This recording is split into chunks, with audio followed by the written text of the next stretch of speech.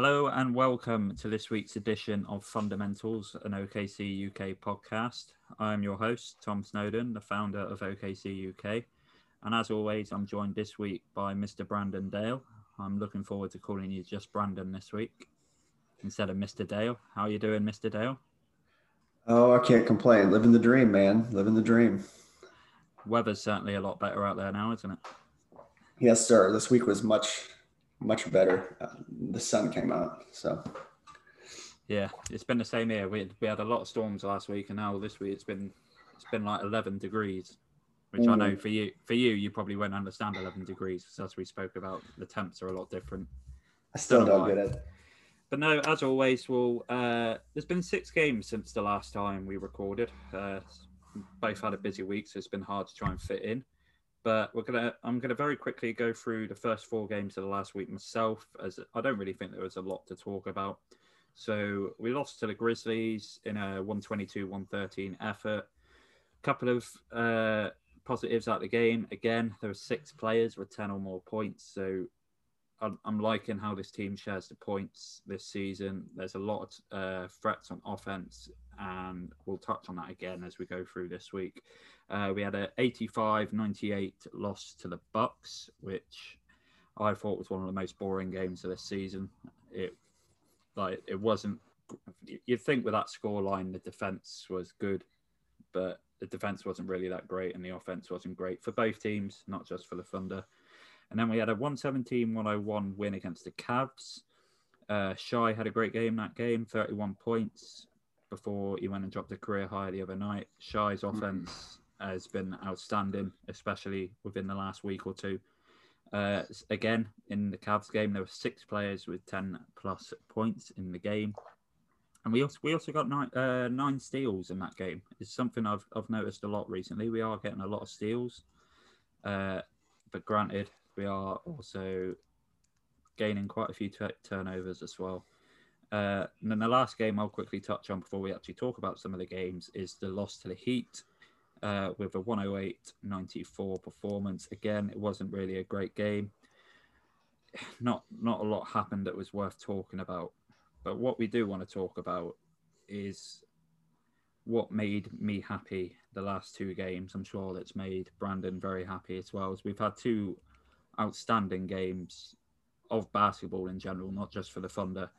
So we got a win against the Spurs, 102-99. We all know about Lou Dort with the game winner. Shai Gilgeous-Alexander dropping 42 points, a career high. And we also, as the Thunder fan base made very loud, Baze didn't have a very good game, which we will talk about, because I know Brandon is wanting to talk about Mr. Bazley. But how did you find that Spurs game, Brandon? That had more of like I want to say like, you remember watching the March Madness games, and it just has like one of those atmosphere, like college atmosphere type games, when like all the energy, the play drawn up at the end for Lou, I feel like that was specifically designed for the defense to kind of collapse on paint, and then just you have Lou standing there wide open in the corner. But the biggest thing is he's hitting that shot, and he's got the confidence. They said that play wasn't meant to go to Dort. It was meant to be. It wasn't. No, it was meant to be a 2-player play between Shai and Al Horford. But obviously there was 3.7 seconds on the clock at the start of that play. So obviously I've credit to the players, because they had the instinct to change the play halfway through to obviously Al to get the ball out for Lou for the 3. Right. But those celebrations as well. You saw last week or the week before Justin Jackson nailing that 3 in the celebrations. But those celebrations against the Spurs was great. Even George Hill with his thumb in a cast was over celebrating. Yeah. It was, I don't know, that's the kind of like, that's the stuff that makes me think that like this team is really just, they're all in. You know what I mean? They love each other type of thing. They're like, they got the camaraderie, want everyone to do well. It's just fun to watch. It is completely.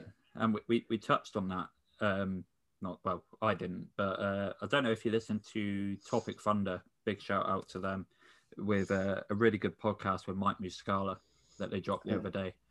I was quite lucky as well. They asked for questions. I asked a question which he actually answered, and it's something that we speak about a lot on this pod, in how the identity of the team last year has developed into the identity of the team this year in the terms of the way the team never gives up. I can't remember exactly what Muscala said because I was kind of buzzing that my question made it there and Moose actually answered it. Oh, but, yeah. Like Moose had pretty much said along the lines like, yeah, you're absolutely correct. Like half the team is gone, but that passion and the way the team plays with that passion is clear for everyone to see as well. So I thought that was a really touching moment that Moose was able to kind of confirm that identity is still there. That's really cool. If you haven't listened, any Thunder fan, I recommend you listen. It's a really good pod. That's Topic Thunder. Okay. But yeah, Shy against the Spurs, career high. What were your thoughts? He must be pissed off that he didn't get into that All-Star game because like he's having such a good week. I don't know. It looks like he's turned it up a notch. I don't know if maybe he's just getting back into the rhythm of things after his injury, or he's just feeling like he needs to take over a little bit more, or what the deal is. But his 3-point shooting is good.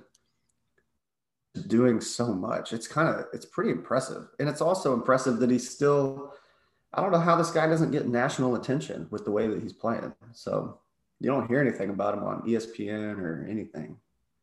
I completely agree. I found it quite funny how Shai decided to do this the day after or the day of getting snubbed from the All-Star game.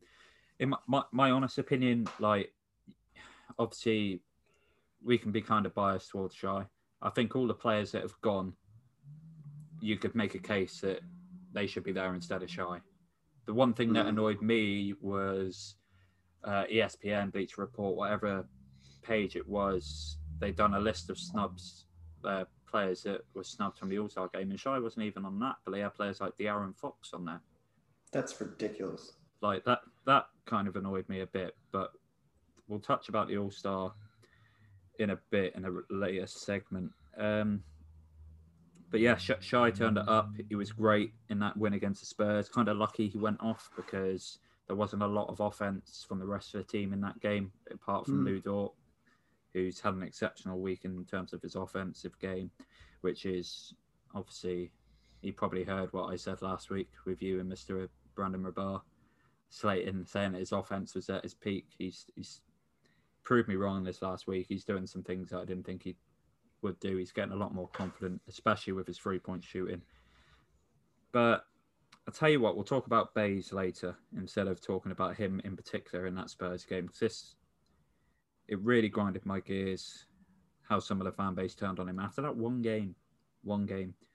So we'll talk about last night's win. Actually, I will just say on that Spurs game, it kind of felt like a playoff win.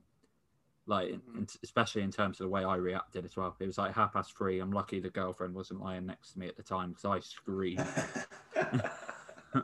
That's funny. but no, last night's win against the Hawks, 118-109. It was a really great game. Defensively, it wasn't perfect, but in terms of offense, I thought we were really good. We shot 52.3% from the floor the whole night, which I thought is generally outstanding. I thought we attacked the paint really well, which is the one thing I expected us not to do when you have Capella and John Collins in there, especially Capella. Like Capella him and Jonas Valanciunas are two of my favorite centers in the league. They are crazy in the paint, crazy. But yeah, Dort offensively again last night was absolutely outstanding. Theo Maledon had his first career double-double. Him and Ty Jerome seemed like they had an instant chemistry. Don't know where that came from. I forgot how many assists Jerome had. And then Maledon had 12 assists. Yeah, Jerome had 7.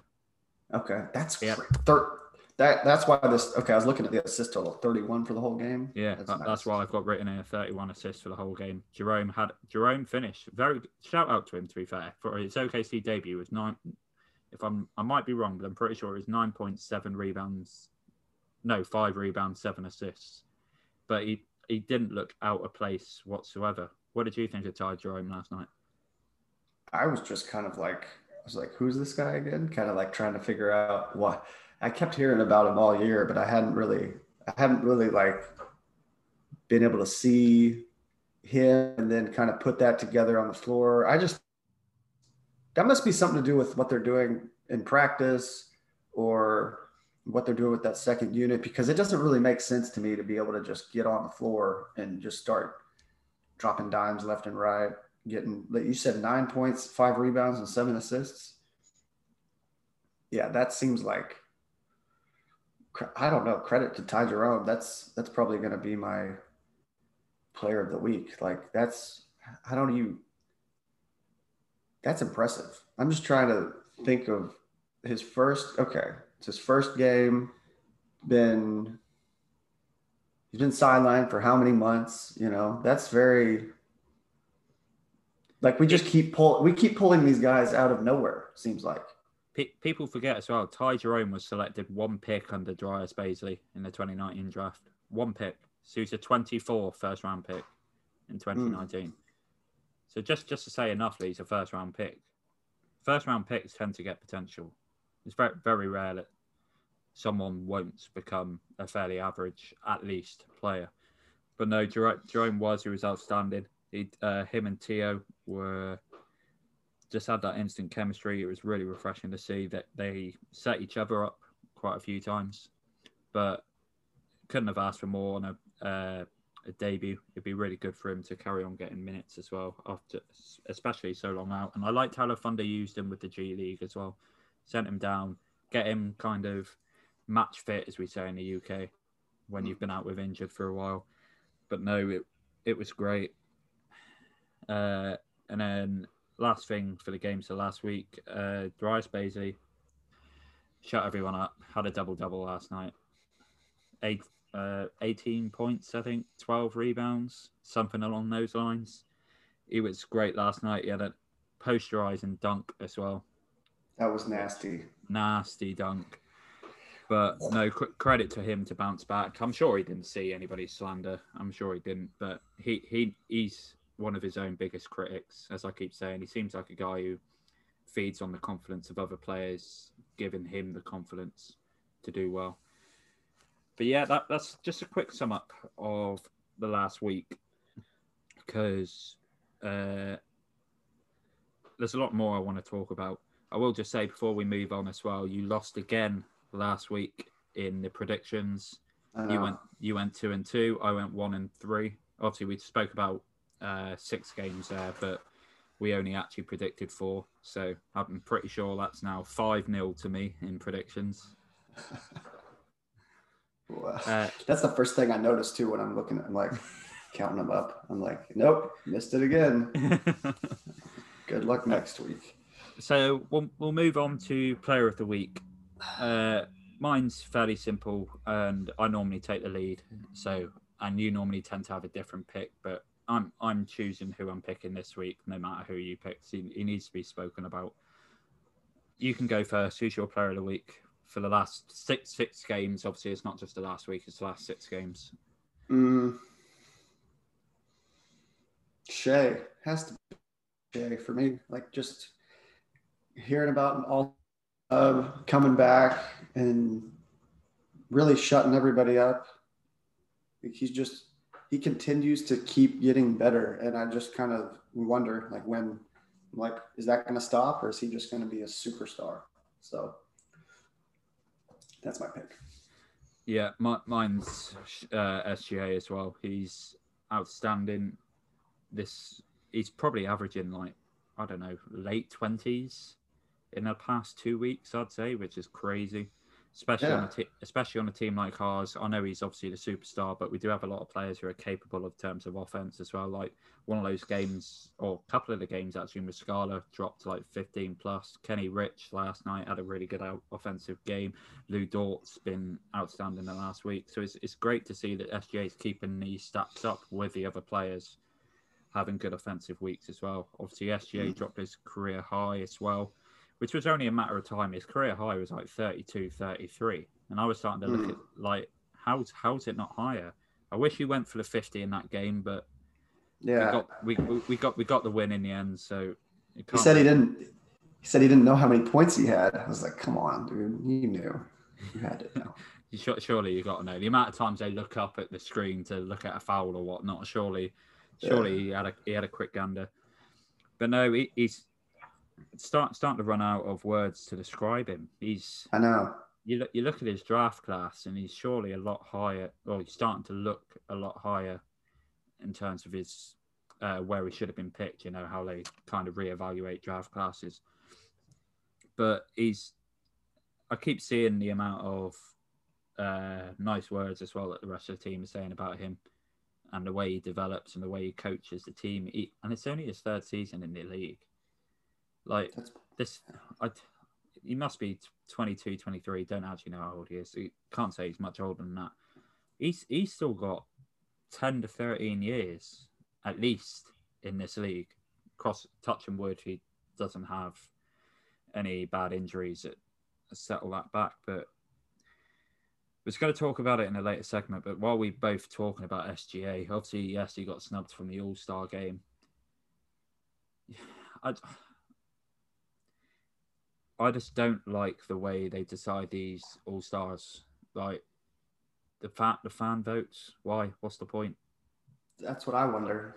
Who votes on this? Yeah, players are gonna, as in the general public, are gonna turn up to an All-Star game, no matter who you have there.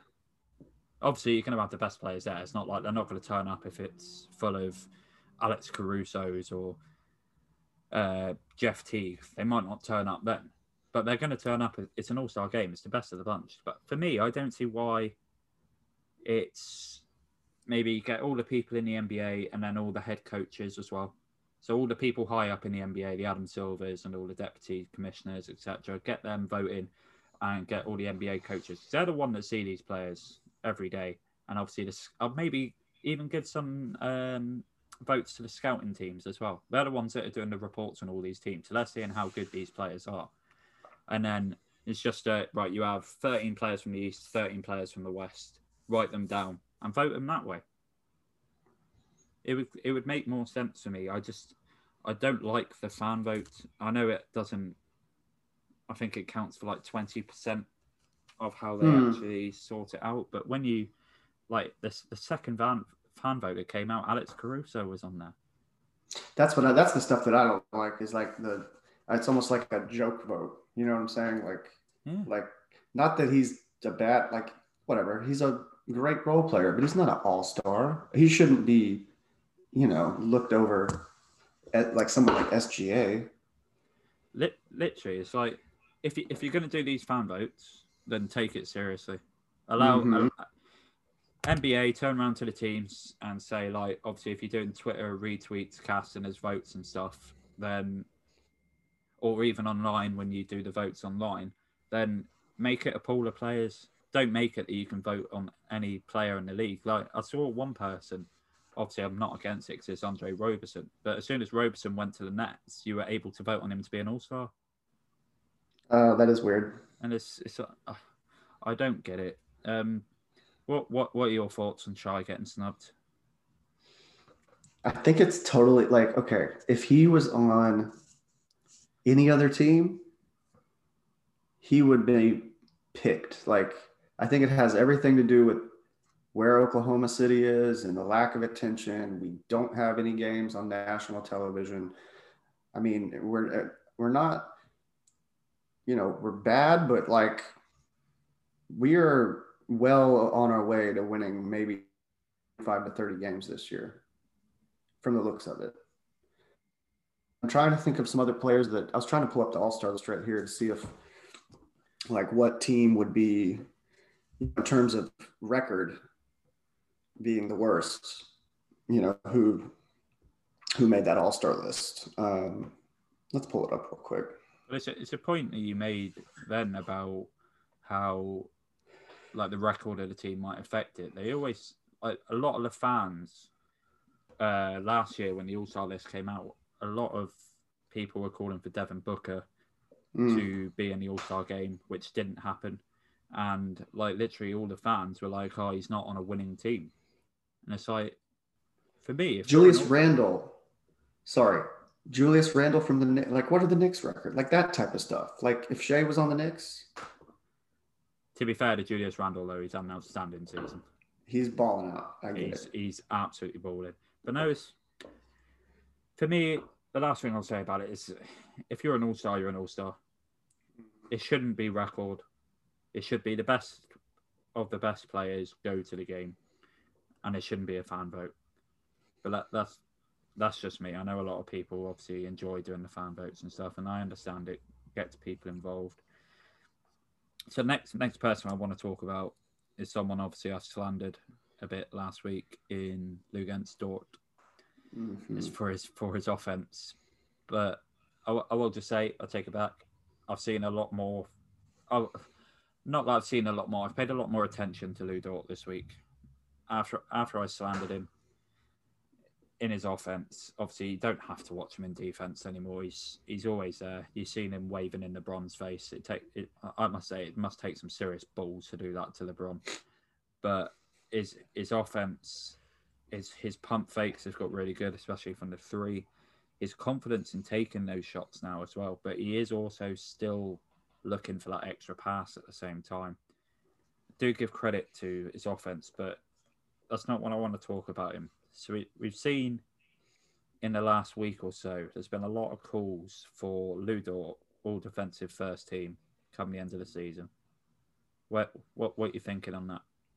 If he's not first team all defense, then I don't know who would, like, why do you give out that award?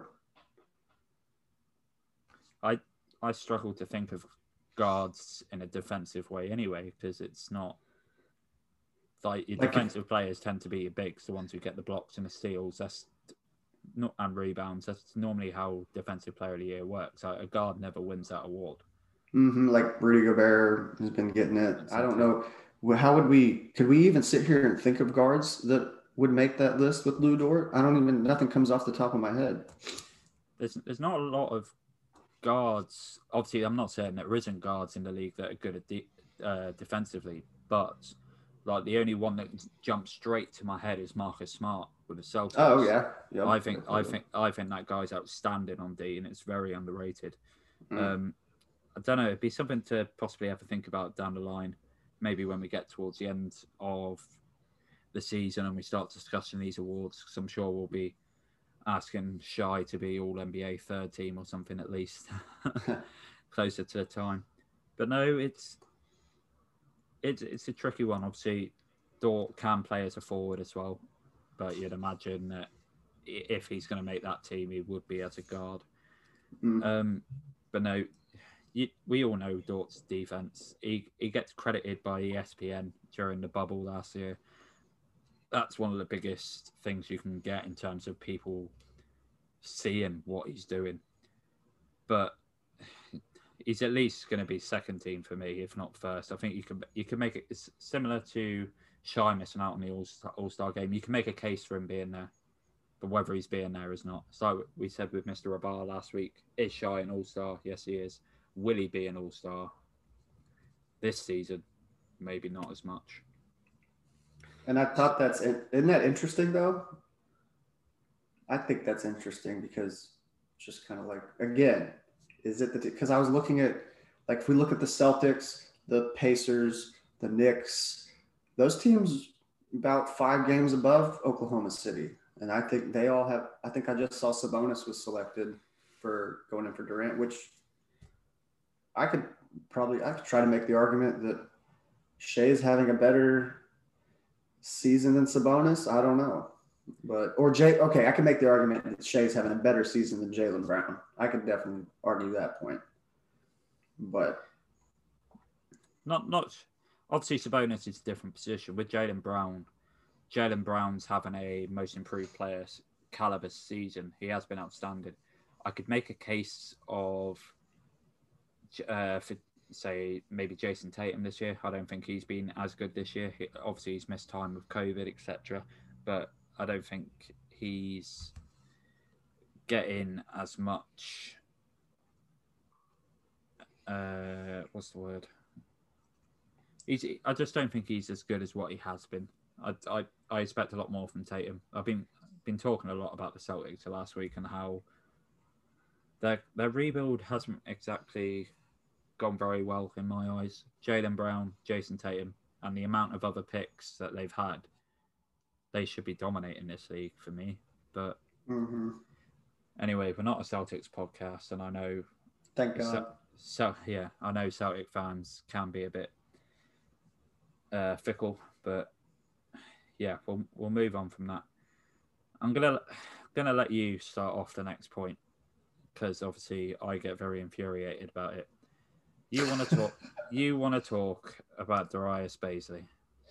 You have the floor. You have the podcast. Say what you want to say before I hit you for 6 at the stadium. Look, all right. You talk about how he has a comeback game with a double-double last night. That even makes my point. That makes me more mad because why is this happening to where I pointed out, okay, it was which game was it? I think it would have been the Cavs game. I was sitting there analyzing, whatever, looking around, kind of like, we're starting off kind of sluggish. What's going on? And then I point out like 3 things Bazley does wrong in the first quarter. And he's jogging back on defense. He's not rotating over to close out the perimeter.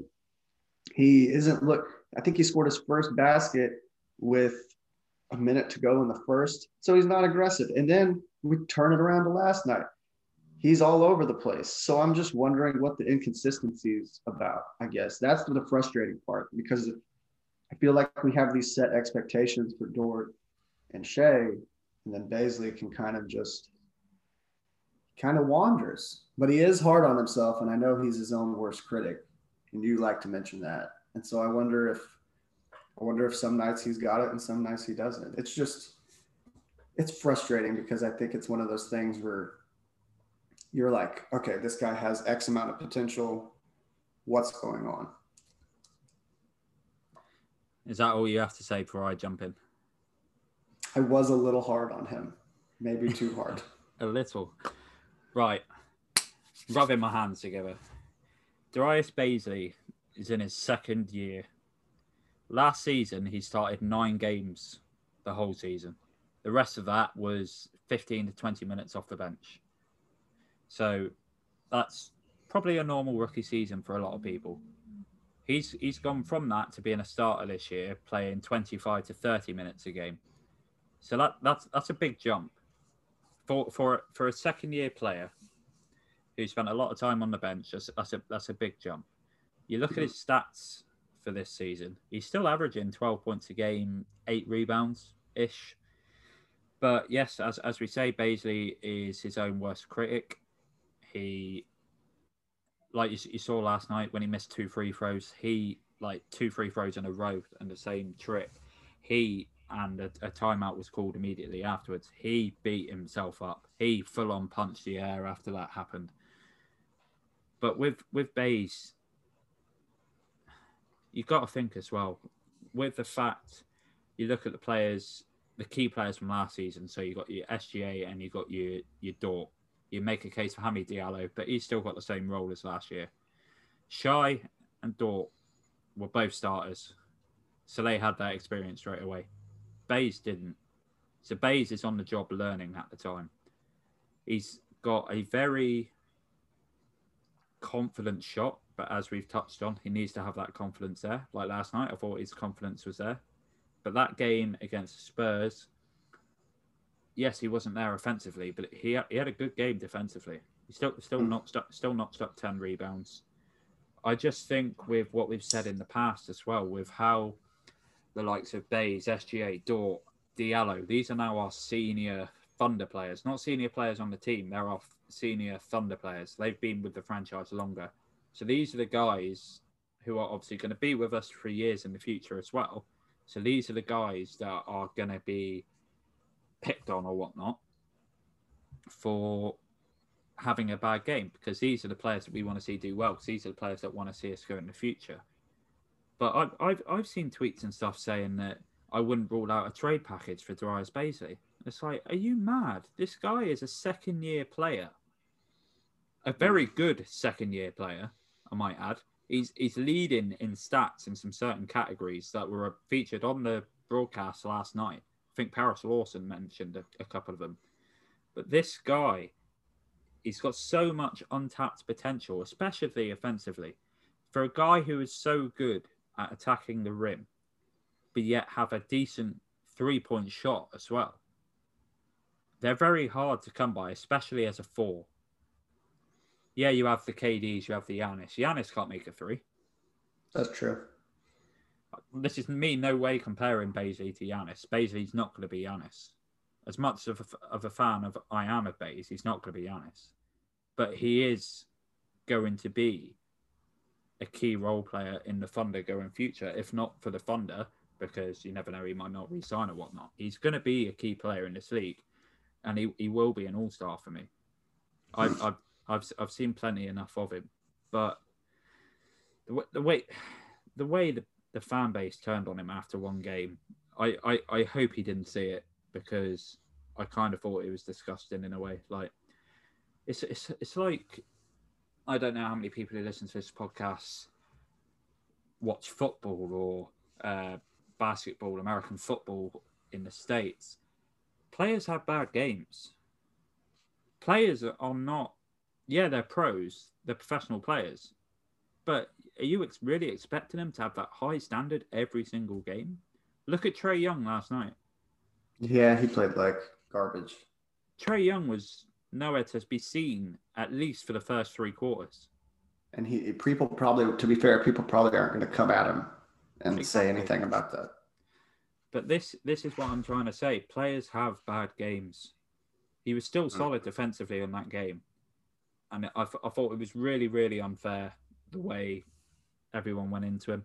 But as I said, I think it's purely just based on the fan base saying that he's one of our senior players on the team. We need him to pull his finger out every game, which he does. Yeah, he has bursts where he's not looking like he's that bothered. But I think purely that's down to a complete role change. And you look at the schedule that these players, just for the Thunder, I don't know what they're like for the rest of the league, what the schedule's been like the last 3 or 4 weeks. There's been a lot of back-to-backs, or a back-to-back day off, another game. These players are playing a lot of games. And based on the experience that he had last year in being that role player off the bench, it's a big change. For me, it is anyway. And I think I've done the best I can in defending Beza. Like the slander that was there, I felt like hopping on a plane, landing in Oklahoma, and beginning the purge. Like that's how I felt about some of the tweets that I saw. I done very, very well not to reply to any of them. Good on you. That's actually, you do. I never really. That's a good argument for that, because I guess is like in my little fan brain, I'm like sitting here and I'm not remembering that these guys are playing like 4 games in 6 nights or whatever the case is. They're playing more games this year. He's adapting to a new role. It is his second year. Why is the expectation not realistic? And maybe that's on us as Thunder fans, not on you and I, because it seems like you follow Bazley probably more so than any other guy on the squad. More, that's like your player. So those are some good points. Maybe I shouldn't be so hard on him. Now I feel bad. Darius, if you're listening to the podcast, I'm so sorry. Please give us an at. No, it's not that I'm just high on Baze. I'm just high on the amount of youth that we have. I was huge, but you know full well I'm huge on Ty Jerome. I've mentioned him before in the past to you. Obviously, Poku. I told you about Moses Brown, who's tearing things apart in the G League. I've seen a lot of people compare him to Justin Patton, whoever it was, centre, not last year, year before for us, because obviously he tore apart in the G League, but I think he's completely different to how Moses Brown is. So that will actually bring me on very nicely to Rookie Watch, which we haven't done for a couple of weeks. Obviously, I will just touch quickly on Poku. I'll touch first on Moses Brown since we mentioned him, because I'm sure you'll have something to say with Poku. But Moses Brown was the G League Player of the Week this week, last week, whatever it was. He's tearing it apart down there. He's just got the height advantage over everyone, which is one of the things I said to you. I think this guy could be like a Clint Capella, someone who stretches very tall, stretches over. He can probably put his arm up and put the ball in the basket. He's that tall. He's got a very good wingspan. But no, I've been really impressed with Moses Brown and the link up that he has with Poku as well. Some of the crazy assists that Pokuševski's had with Moses Brown has been unreal. But Did you see the one where he was falling out of bounds? Oh yeah, literally flips it back. It wasn't completely no look, but it kind of was no look. But it's the fact that he didn't do it like that. He went like kind of behind his head to do it like that. That's unreal talent. And I've seen a lot of people say this week how Poku could be the first 7-foot guard for the Thunder. Like, I'd hope not. I'd really like to keep him as a 3 from what I've seen of him. The shooting will come. Like, he still hasn't completely found his shot in the G League. He has been making shots. He's been a lot more confident in attacking the basket. I have been watching the games from when I can. They are quite hard to find. But he's making layups as well, which is something that he was missing with the Thunder. Like, he's attacking a lot more. He seems to have a bit of a spark in him. What have you thought with Poku? Have you seen much of him? Yeah, what's weird is it's like I don't remember it was a joke about him being like he just looks like a different player in the G League as opposed to maybe it's a confidence thing because that dude looks like the draft pick that you would get at I think we snatched him up at 17th. 17, yeah. And then on some of these games with the Thunder, he just looked like he was out of sorts. And so watching him in the G League has been really refreshing because it seems like he's getting the confidence down.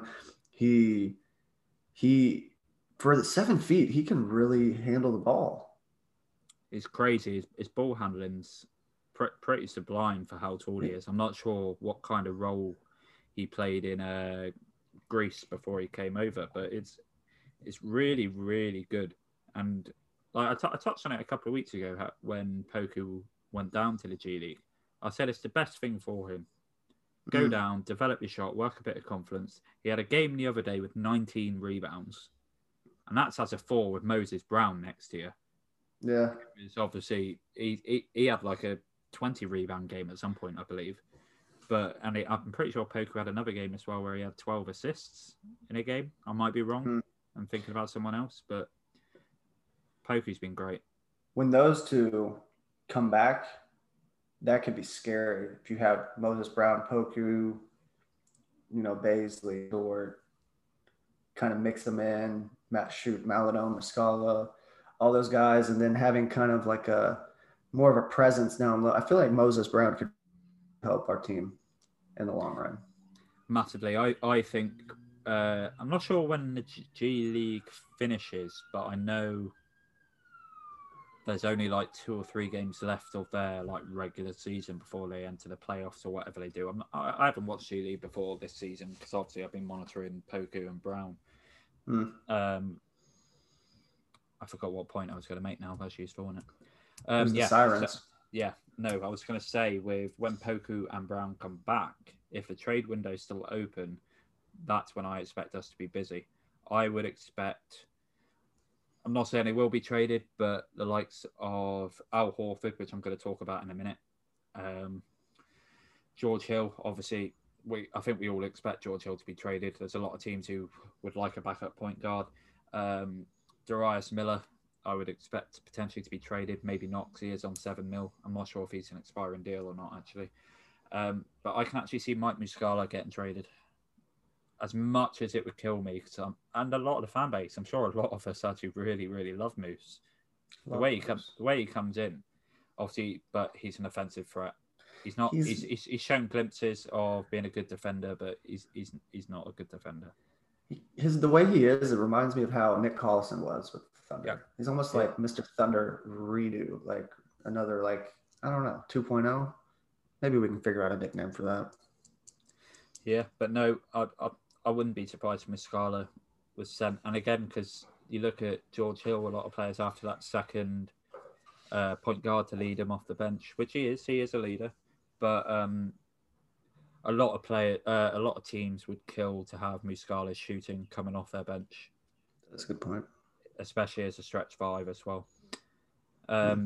So before we jump on to Tom's take, the last player on Rookie Watch, Theo Maledon. May I just remind you, Theo Maledon, Al Horford, first round pick for Danny Green and Terence Ferguson.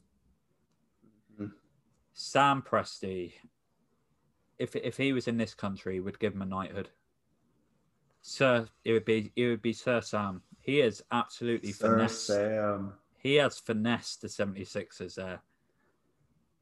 Like that is pretty, like, that's disgusting. He basically he robbed them blind, and he robbed them while he was looking at them, kind of like picking the pocket while I'm staring at you. Yeah, think about say that again one more time, just so Theo Maledon, Al Horford, first round pick for Danny Green, T Ferg, Sam Presti sat down with the GM at the 76ers, pulled his pants down, slapped his backside, pulled him back up and said, "See you later."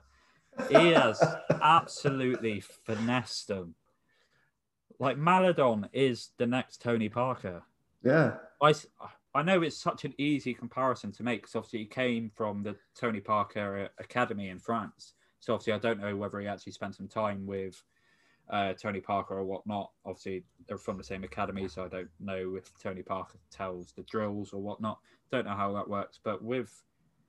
And obviously Tony Parker said when Theo came into the league, this guy is a real deal. There's so much I'm seeing of Theo that comes from Tony Parker. Look at the player Tony Parker became. He's like 4-time NBA champ.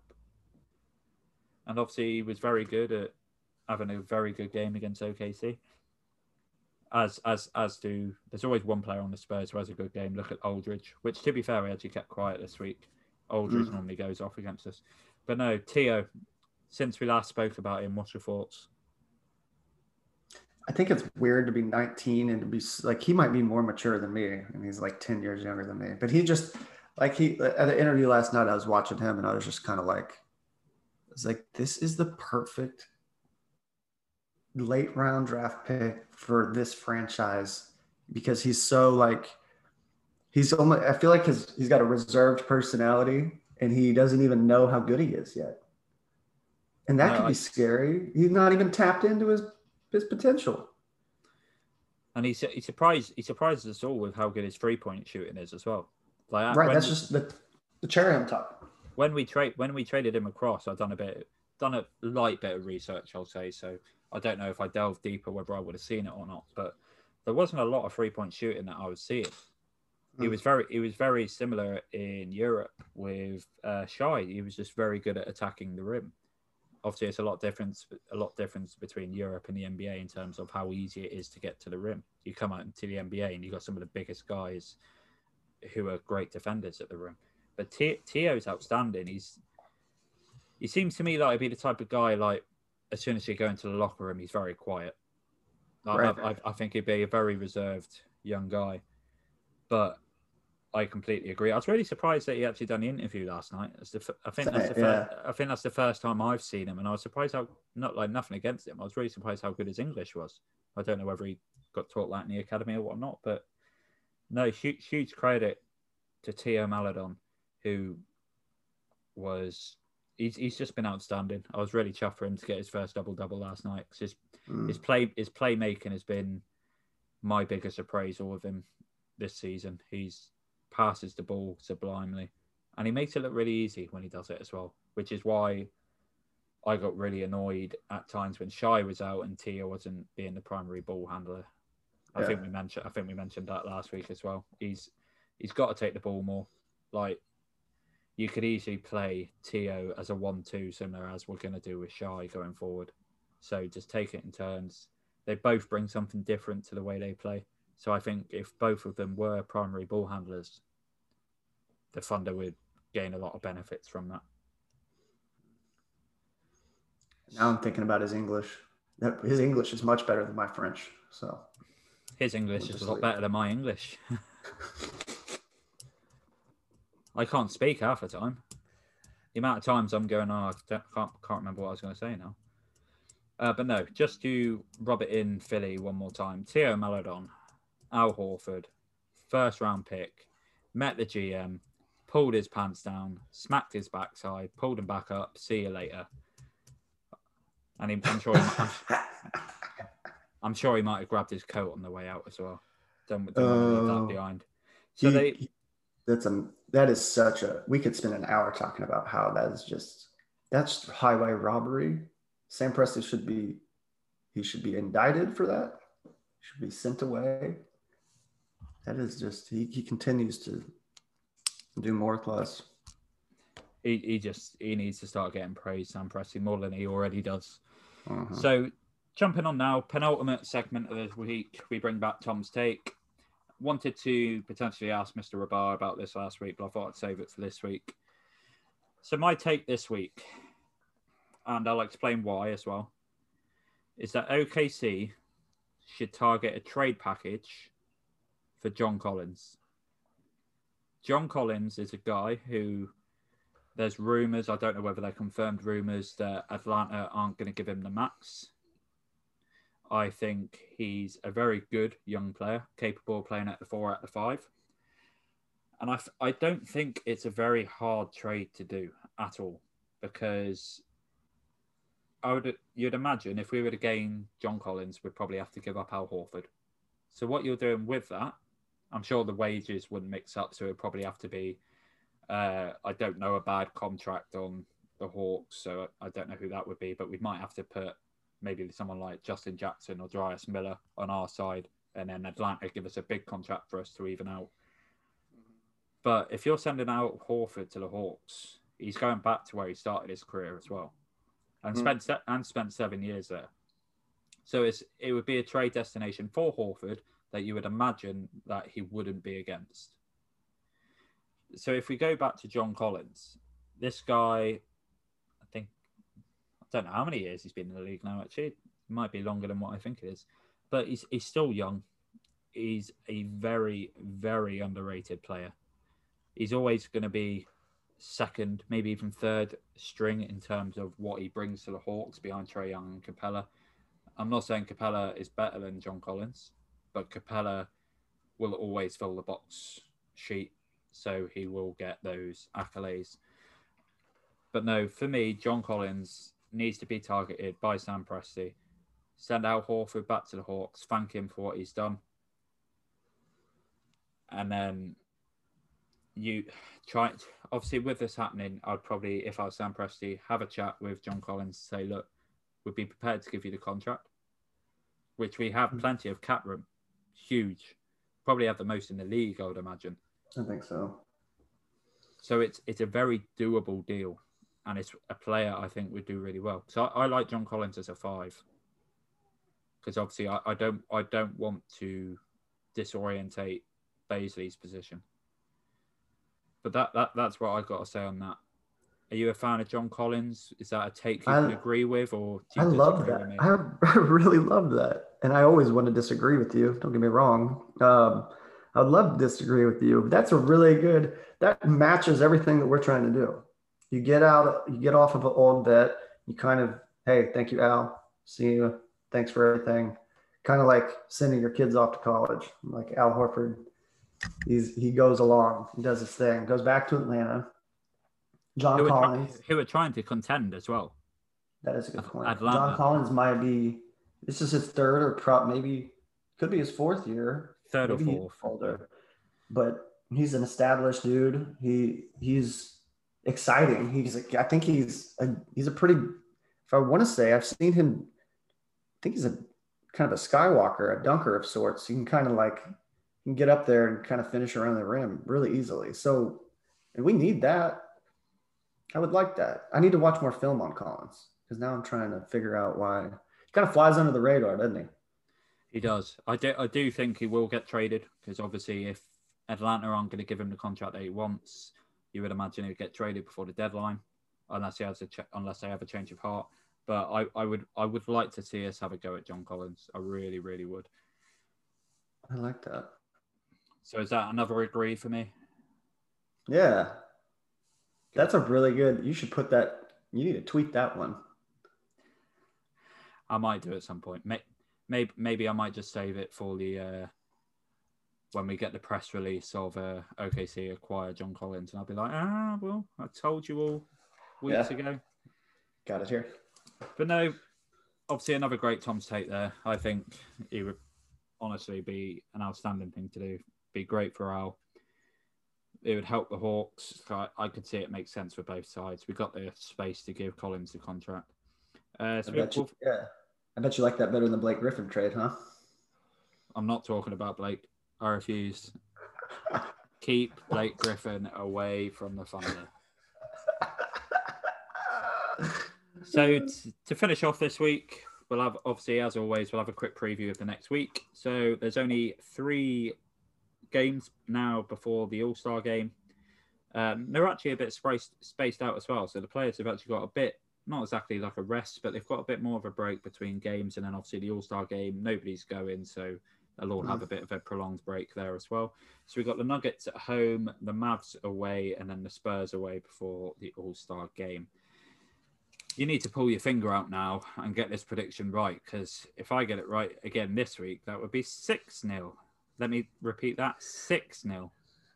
I heard you.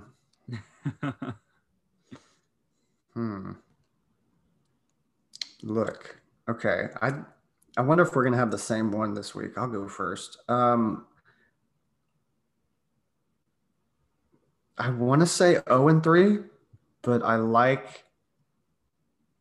Maybe I think we could beat the Spurs again. I'm gonna say 1-3. 1-3. Well, it'd be 1-2, wouldn't it?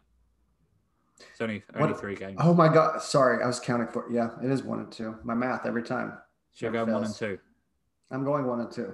Right. I'm gonna go with 0-3. The Nuggets are obviously the Nuggets. Jamal Murray is balling, and Jokic is on an offensive masterclass at the minute the past week or so. The Mavs, I think, will be too strong for us. Luka's obviously Luka. And then I see us losing to the Spurs back in their own turf.